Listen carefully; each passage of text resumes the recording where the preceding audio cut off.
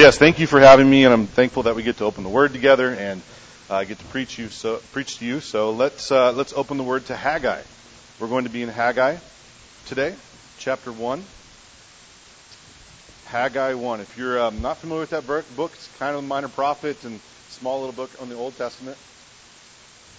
The easiest way to find it is to go to the New Testament, Matthew, and then turn back a couple books. Go back to Malachi and then Zechariah and then Haggai right there. Minor prophet, but not minor in message. So hopefully we'll hear that today. Haggai chapter 1. We'll read all 15 verses before we get into it. In the 2nd year of Darius the king, and in the 6th month, on the 1st day of the month, the word of the Lord came by the hand of Haggai the prophet to Zerubbabel, son of Shealtiel, governor of Judah, and to Joshua, the son of Jehozadak, the high priest. Thus says the Lord of hosts, these people say the time has not come to rebuild the house of the Lord. Then the word of the Lord came by the hand of Haggai the prophet. Is it time for you yourselves to dwell in your paneled houses, while this house lies in ruins? Now therefore, thus says the Lord of hosts, consider your ways. You've sown much and harvested little. You eat, but you never have enough. You drink, but you never have your fill. You clothe yourselves, but no one is warm. And he who earns wages does so to put them into a bag with holes. Thus says the Lord of hosts, consider your ways. Go up to the hills and bring wood and build the house, that I might take pleasure in it, and that I might be glorified, says the Lord. You looked for much, and behold, it came to little. And when you brought it home, I blew it away. Why, declares the Lord of hosts? Because of my house that lies in ruins, while each of you busies himself on his own house. Therefore the heavens above you have withheld the dew, the earth has withheld its produce, and I have called for a drought on the land and the hills and on grain, the new wine, the oil, on what the ground brings forth, on man and beast, and on all their labors. Then Zerubbabel, son of Shealtiel, and Joshua, the son of Jehozadak, the high priest, with all the remnant of the people, obeyed the voice of the Lord their God, and the words of Haggai the prophet, as the Lord their God had sent him. And the people feared the Lord. Then Haggai the messenger of the Lord spoke to the people with the Lord's message. I am with you, declares the Lord.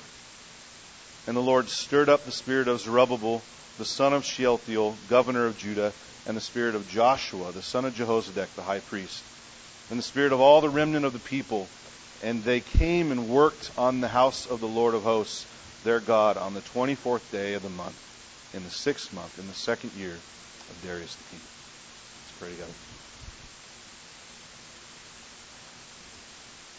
Gracious Heavenly Father, what a blessing it is to open your word together, to be challenged by these commands and these calls so many years ago. And although these texts can seem so ancient and out of touch to us at times, Lord, help us to see your eternal word through them, to see the struggles with idolatry and sin that so easily come to the forefront of our own lives and our own hearts, and to be challenged and changed by your Spirit's work in us as you call us to repentance and faith.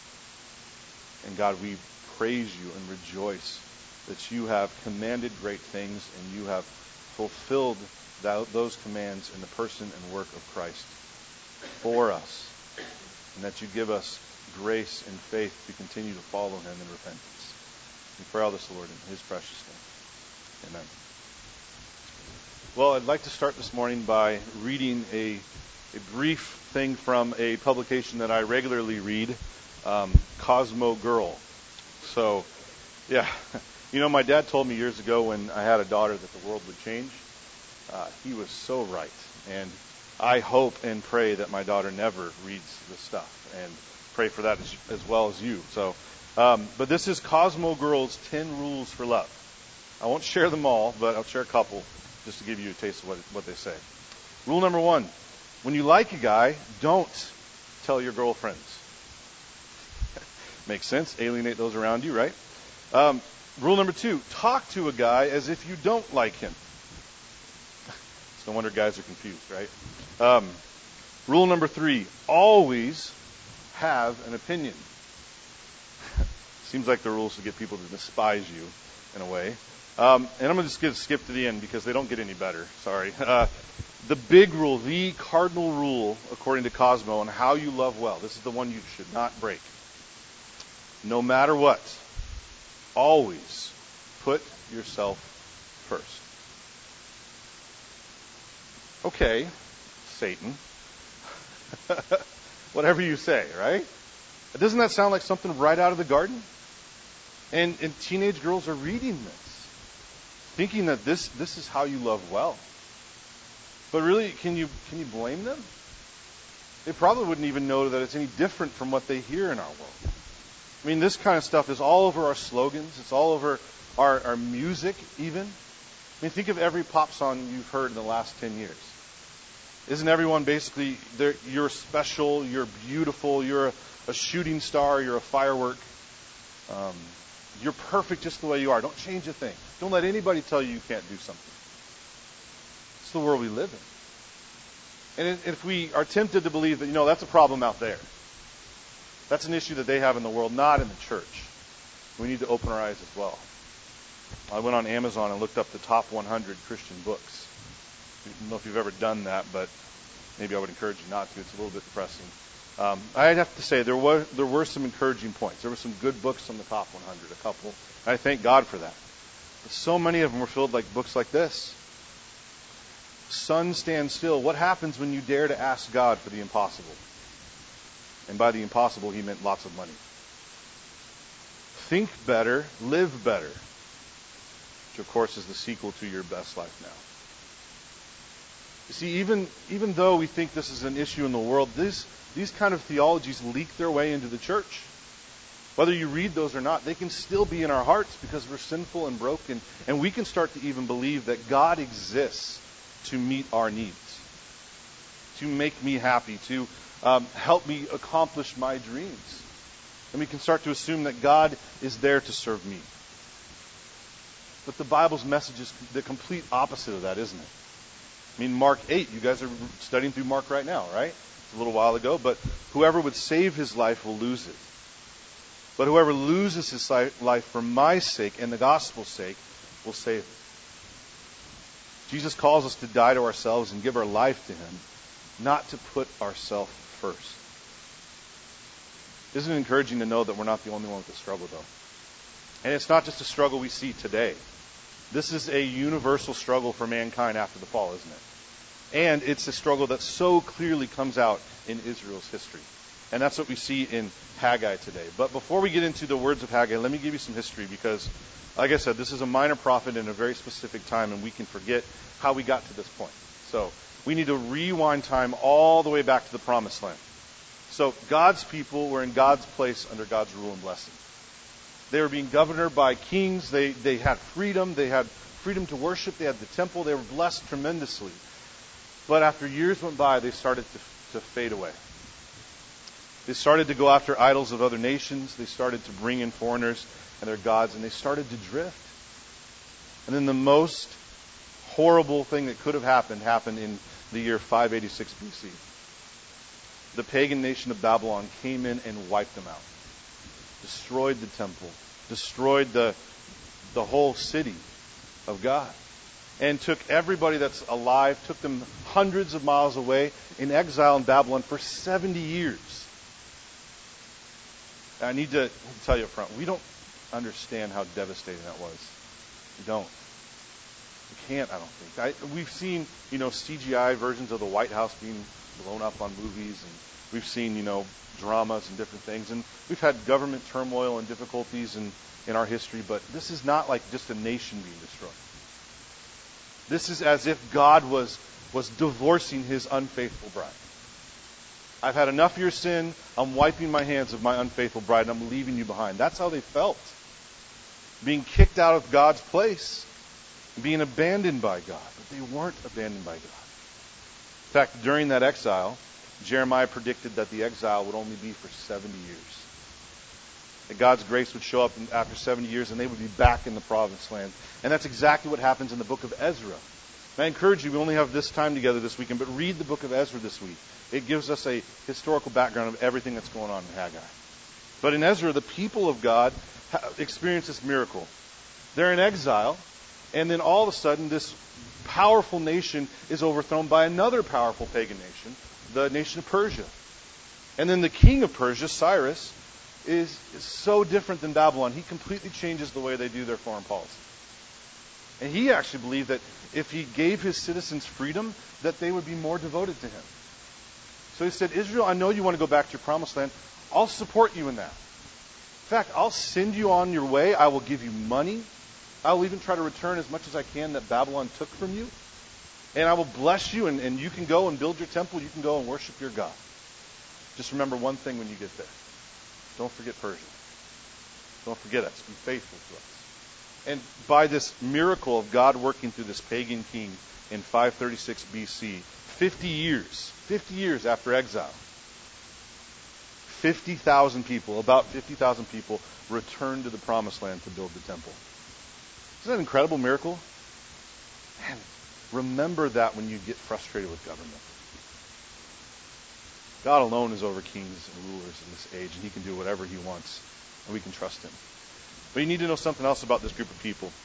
It's not just this random group of people. These are committed followers of God. These are probably children of the people who got kicked out, children and grandchildren of the people that went into exile in the first place. So most of them had never even seen the promised land. They lived their whole life in exile and heard stories about how great the promised land was and what a blessing it was to have the land. And these people would leave their families, their friends, in now a comfortable nation in Persia where they had all kinds of freedom. They would leave all that behind to go to this place that's desolate, that's been destroyed, the place where God's presence was going to work in the people, but in a place where foreigners would come in and rob people and hurt people, a really dangerous place. And these people were committed to God like no other. You know the first thing they did when they got to the promised land? They didn't build their houses. They didn't even start on the temple, which makes sense. The first thing they built was an altar. Isn't that beautiful? They built an altar to their God. And they worshiped God in Ezra 3 and said, this is why we're here, Lord, for you. You brought us back. We're going to worship you here. We're going to change the way things are done. And you need to know one other thing. There are two very important people in this group. I don't know if you noticed those names, those weird names that we read. Zerubbabel. Zerubbabel's in the line of David. He's their governor. He's their king, a rightful king, the heir of the throne of David. And then Joshua, who's in the line of Aaron, he's a high priest. So this is like the best church plant ever. Right? It's an incredible group of people, the best credentials. They're committed to God. They're ready to worship God. And so they start building the temple in Ezra 3. And they build it, and even better, they stay committed to it.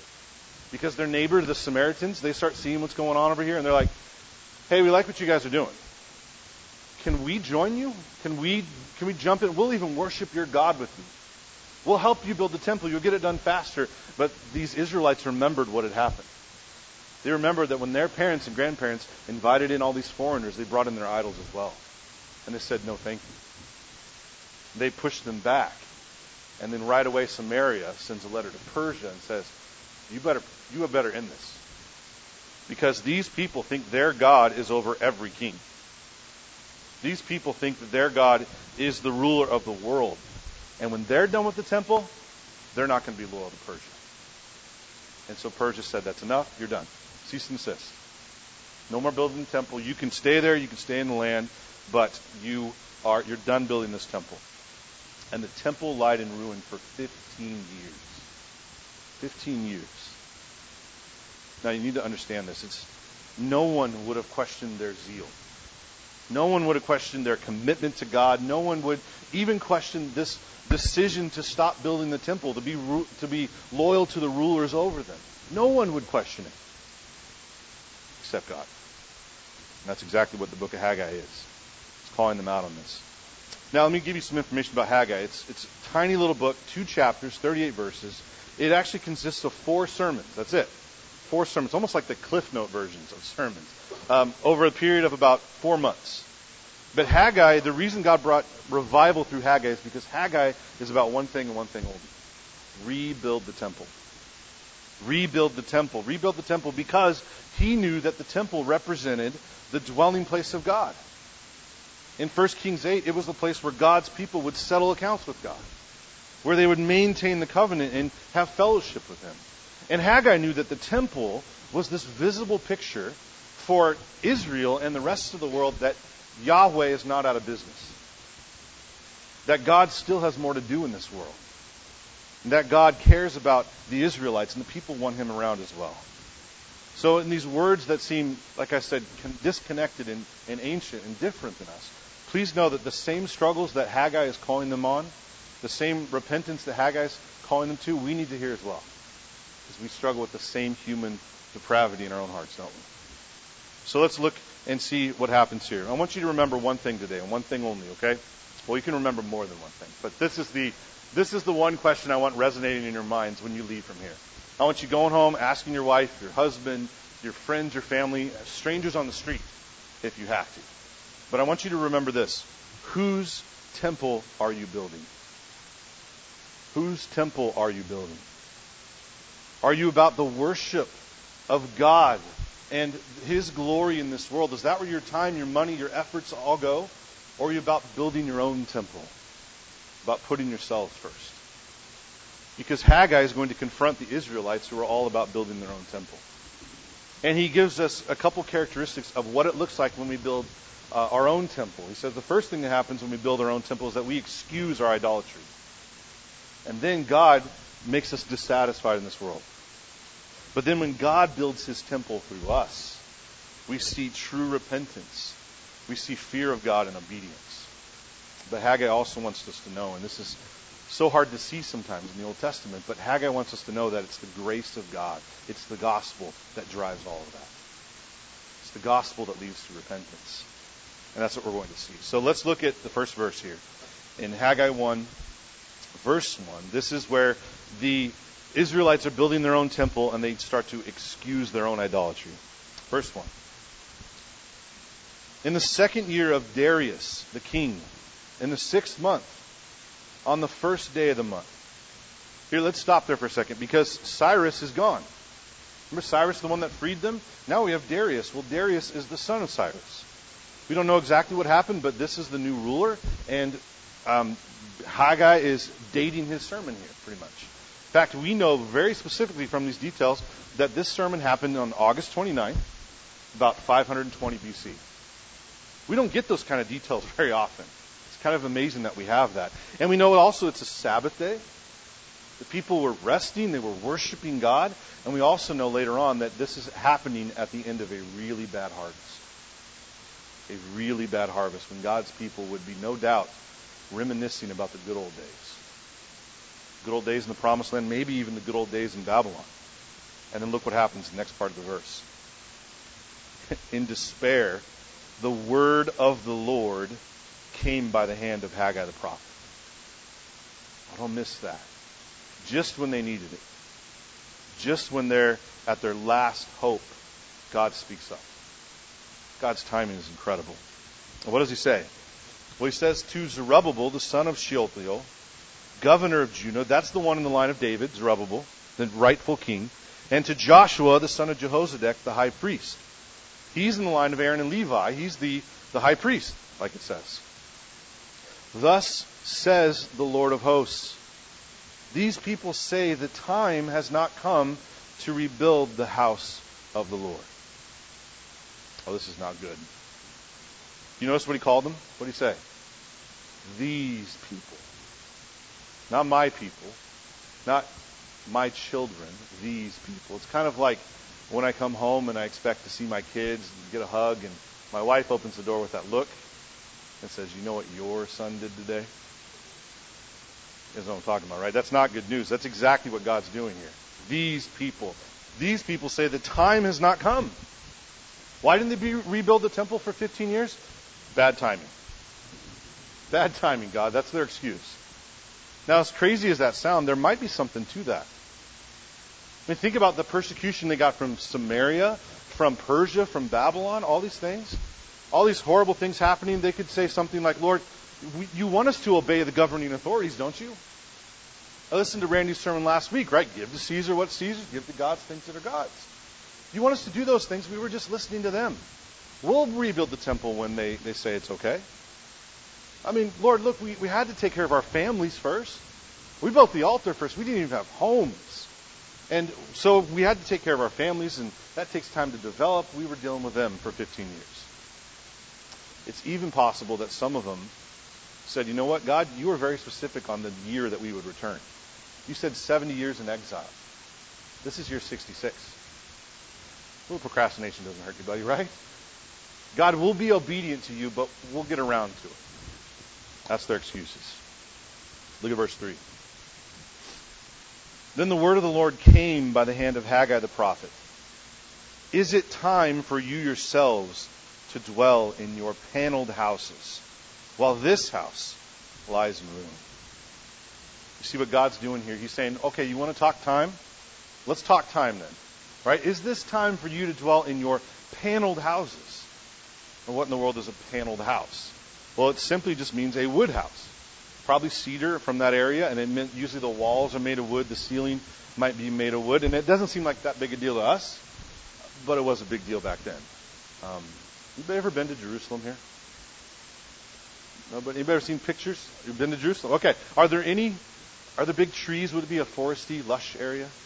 No, not at all. And all the trees that you see are like really short and skinny, and they're not lumber, right? And so there's no wood in that area to build houses with. So where would they get wood? Well, they'd have to go hundreds of miles away to Tyre and Sidon. They'd have to take all kinds of money, all kinds of time, take all that wood back to build these panel houses. Probably didn't happen in 15 years. So most commentators think that they got this wood from when they came from Persia, and they gave them all this money to come back and build the temple. They gathered supplies to build the temple. They got the foundation going, but when Persia said that's enough, they had all this wood left over. They said, well, we can't just let it go to waste. Right? We just build our houses with it. Makes sense. It's pragmatic, right? Reasonable. And God is essentially saying, yeah, bad timing, right? Well, you didn't have enough money? You sure have nice houses. Where's that wood come from? Oh, it's from the temple. It's a shame you didn't have enough to build the temple after that. Oh, bad timing, right? 15 years. Yeah, it's probably not enough time to build a house. How's your house looking in these last 15 years? Bad timing, you say. Oh, persecution, you say. That's really the issue. Persians, yeah, they're rough. Hey, do you remember Egypt? Do you remember where Moses was? Remember what I did over there? Oh, yeah, you're right. Persia's just probably way out of my league. I can't handle them. Oh, my command wasn't clear enough. Right, I didn't tell you exactly when to do it. 15 years ago is kind of tough. Remind me again, where were you 15 years ago? Oh, you were in exile. How did you get here? A pagan king let you go and gave you money? That just worked out, didn't it? Hey, who's that guy over there? Is he related to David? Oh, and he's related to Joshua, right? So let's see. You have money, political support, 15 years, a king and a priest. Totally get it. Bad timing. God is mocking them, in case you haven't figured it out, right? God is completely mocking them. It's a ridiculous excuse to say that they did not have enough time with all the things that God has blessed them with. Guys, this is going to be so easy for us to do. We have the Word of God. We have the clear revelation of Scripture. We have the Spirit working in us, challenging us to call us to repentance and to live righteously for God. And it can be so easy to make excuses, can't it? It's so easy to say, Lord, I know you want me to devote myself to the church, to spend time in small groups and fellowship with people, but you know what? I'm really tired at the end of the week. I have kids. It's hard to get them out of bed. I work hard during the week, and you know what? There's a lot of people in my church that just have a lot of baggage. I don't bring any of my own, but they have a lot of baggage, and it's hard to deal with.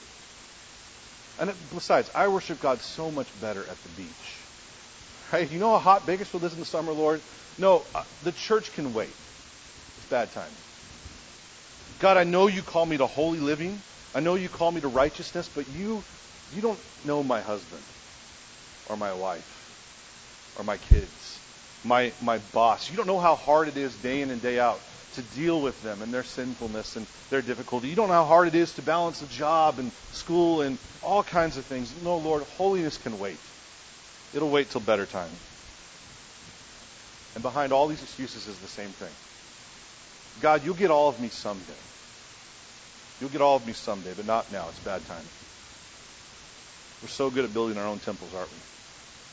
So easily fall into the same way the world thinks about all these things. Well, what's the result of that? Look at verse 5. We excuse our idolatry, and verse 5, we become dissatisfied in this world. Verse 5 says, "Now therefore, thus says the Lord of hosts, consider your ways." This is one of Haggai's favorite sayings. He loves to say this, to call them to repentance. And basically it's like, watch what you're doing. Think about the path you're on. Think about the road you're on. Think about what's coming up next and make a better decision here. What does he say? Verse 6. You've sown much, but harvested little. You eat, but never have enough. You drink, but you never have your fill. You clothe yourselves, but no one's warm. And he who earns wages does so to put them into a bag with holes. You've been building your temple for years now. How's it worked out for you? You're dissatisfied. You never have enough. You've ever said after hard work, months of work, even when your savings filled up and then something breaks and money goes to that right away, have you ever said things like, where did all the money go? Where did all of our time go? That's what they're struggling with. Look at verse 9. He says more of this. You looked for much, and behold, it came to little. And now we really get a glimpse of what God's doing. And when you brought it home, I blew it away. We found out who's behind this, don't we?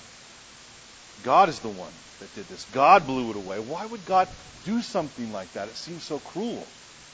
Look at verse 9 again. Because of my house that lies in ruins, while each of you busies himself with his own house. Therefore the heavens above you have withheld the dew. The earth has withheld its produce.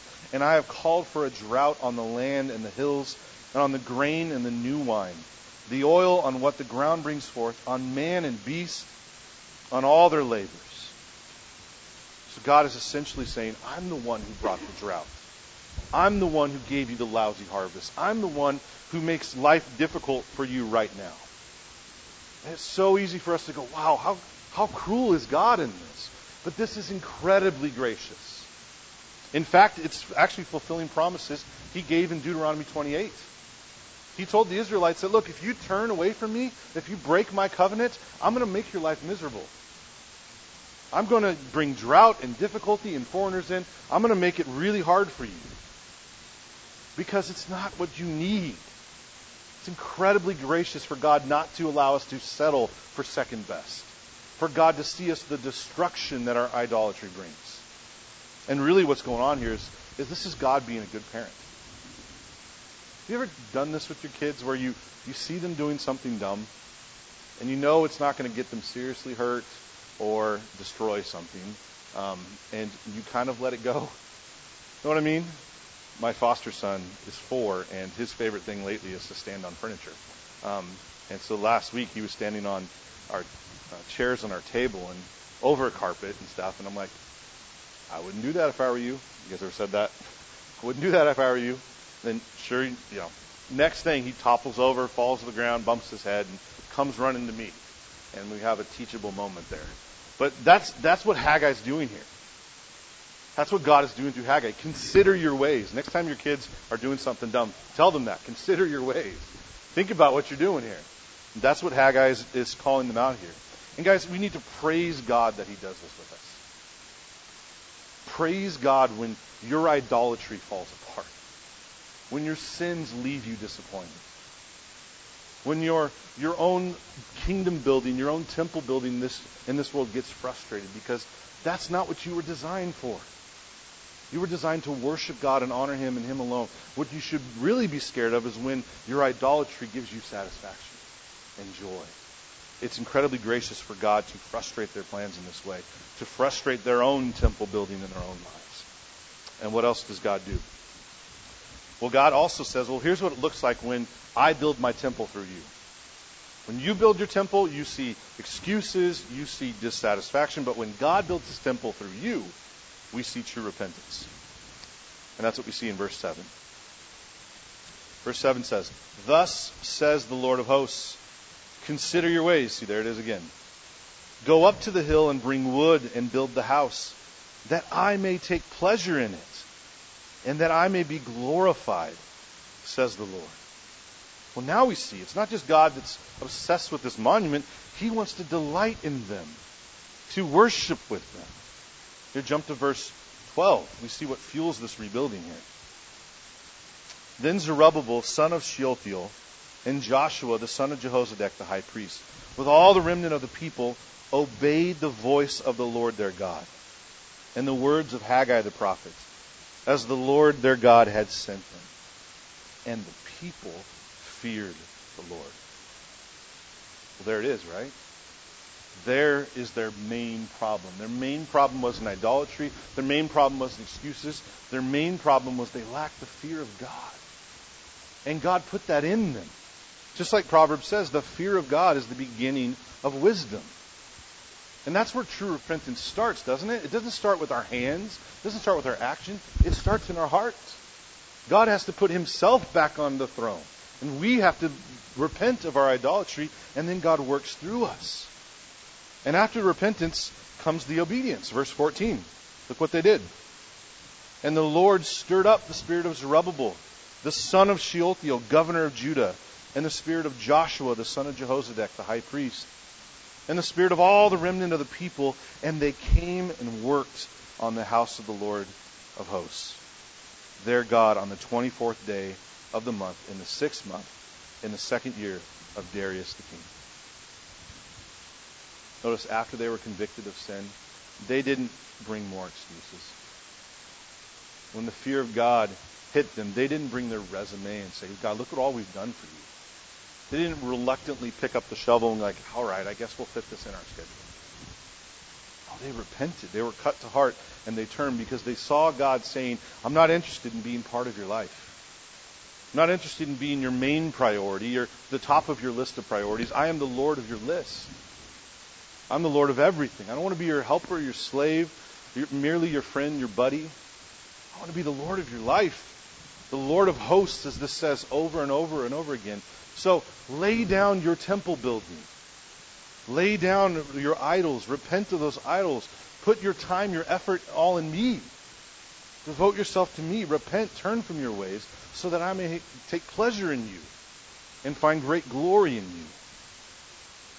You know, I get so concerned for my own church and your church as well with passages like this. Because I love that we as two churches, and I know we're more in town, love the gospel. We love the gospel. We love to preach the gospel, talk about the gospel, and rightfully so. We need to proclaim that every chance we get. But sometimes we can take the gospel and even use it as a license to sin. And we can hear sermon after sermon, even ingesting sermons audioly now, and hear challenging things after challenging things. And sometimes we can get so comfortable with conviction and not repentance. We can get so comfortable with being hearers of the word only and not doers of the word. And the gospel itself should be the fuel for that repentance. It should be what puts us on that path to do what God calls us to. I don't know if you're feeling this way, but every time I study Haggai, I feel a little bit beat up. These challenges are so relevant to me. These are just some of the things that came out of my heart this week. And I know that if you knew my heart, my mind, what I've said and done this week, you'd probably be tempted to walk out right now. If I knew yours, I would probably be tempted not to show up. It's the world we live in. So is there hope for us? Is there hope, or are we just stuck building our own temple forever? Well, Haggai offers hope. Haggai offers hope to people that are struggling with idolatry. And that happens in verse 13. And turn to verse 13. Then Haggai, the messenger of the Lord, spoke to the people with the Lord's message, and he said, I am with you, declares the Lord. Oh, that might not seem like much of a promise to us, because we're used to hearing about it, right? We hear about it in the Gospels. We've heard about it for years. But to a people in exile, to a people struggling with idolatry, struggling with oppression from Babylon, Persia, and Samaria, to a people who came back to the promised land, and all of a sudden God's not doing what it seemed like he would probably do, they needed to hear that God is with them. And in fact, if you read the story in Ezra, there's something drastically missing from the account that we don't often notice if we haven't been reading through the Old Testament that much. Because when the tabernacle in the desert was inaugurated, was dedicated, do you remember what happened? In Exodus 40? They set up the temple, they made an altar, they sang songs, they gave sacrifices, they lifted up their hands, and what happened? The glory of the Lord filled the temple. Same thing happened in 1 Kings with Solomon. When they built the temple, not the tabernacle, they built the temple, God's people built a bigger altar, and they prayed, they sang songs, they lifted their hands. The glory of the Lord came down in fire and smoke and filled the temple. And then while they were in exile, Ezekiel said, you know what, the next temple will be the last. The next temple will be the greatest one we've ever seen, because God's presence will never leave. God's presence will remain, and the glory will come like it never has before. And then when you read what's going on in Haggai, when you read Ezra 3, and they come and they build the foundation, they build the altar, they lift up their hands, they do the exact same thing. They give sacrifices, they sing songs, they lift up their hands, nothing. We find out after this whole book in Ezra 6, they finished the temple. They did the same thing again. Praise God, lift their hands, nothing. Glory of the Lord never comes. How disappointing it must be to anticipate that, to think that this is the final temple. And to be so disappointed with that. No doubt they would hold on to Haggai's words that I am with you. I'm not going to abandon you. I'm not going to leave you in your unfaithfulness, in exile. I'm not going to leave you out there. I'm going to be with you and remain with you, and my glory will still fill the temple. But it wasn't that temple. Oh, we have the profound blessing of knowing what temple that is, isn't it? The temple, the final temple, is not the one they built in the promised land. The final temple was Jesus himself. Jesus is the incarnate glory of God. Jesus is the fulfillment of what it was said in Ezekiel. In John 1 it says, and the Word became flesh and dwelt, literally tabernacled among us. We have seen his glory. The glory came down as of the only Son from the Father, full of grace and truth. And that's why Jesus in John 2 says, destroy this temple, and in 3 days I will raise it up. God has stayed with his people. He has filled his temple permanently. And Jesus came to live the life that the idolatrous failed to do. He came not building his own temple in the sinful way that we did, but obeying the law in every place, doing exactly what we failed to do. And he went to the cross, dying the sinner's death, rose again so that we might have life in him. And his Spirit, God's glory remains in him, even in the ascension. And the incredible thing is, after Jesus did all of that, God filled his temple one more time. Remember what happened in Acts 2?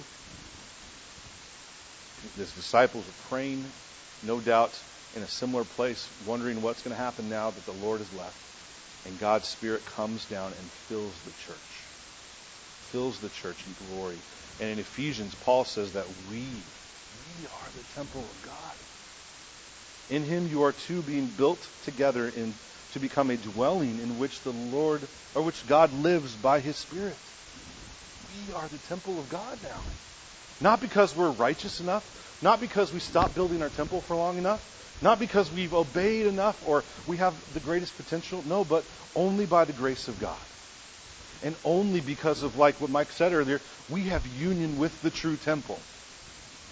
That's what it talks about in Ephesians. You're not the builder of the temple in Ephesians. You're a brick.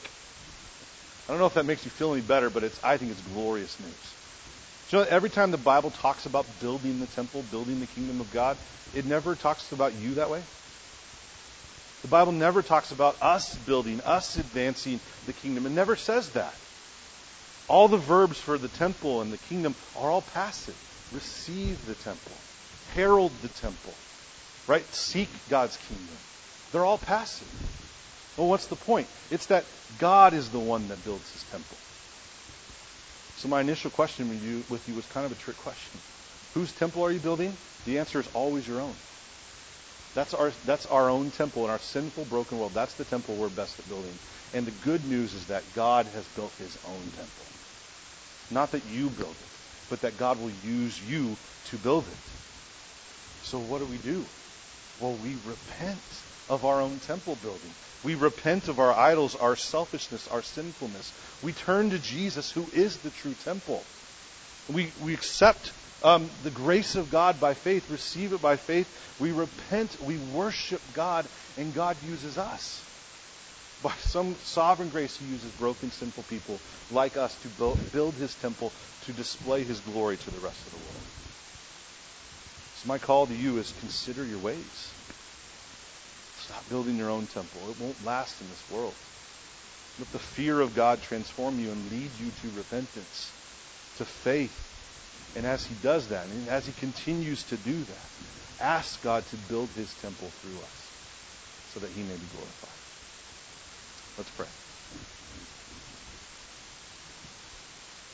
Father, what a challenge your word has for us. Help us, Lord, to get an accurate view of ourselves, to see our own depravity, our own brokenness after the fall, and to see how desperately we need your Son. We're so thankful for Christ and all that he's done. He's done everything that we couldn't do, that we failed to do. And we know it's only by our union with him that we have hope and peace and joy in this world. And it's that hope and peace and unity with you and each other that you've given to us through the cross that gives us hope for all eternity. Let that transform us. Let that change us. Let us delight in serving and obeying you, knowing all that you've done to free us from sin, free us from the struggle so that we can struggle to see your kingdom advance through us. We pray all this, Lord, in Jesus' name. Amen.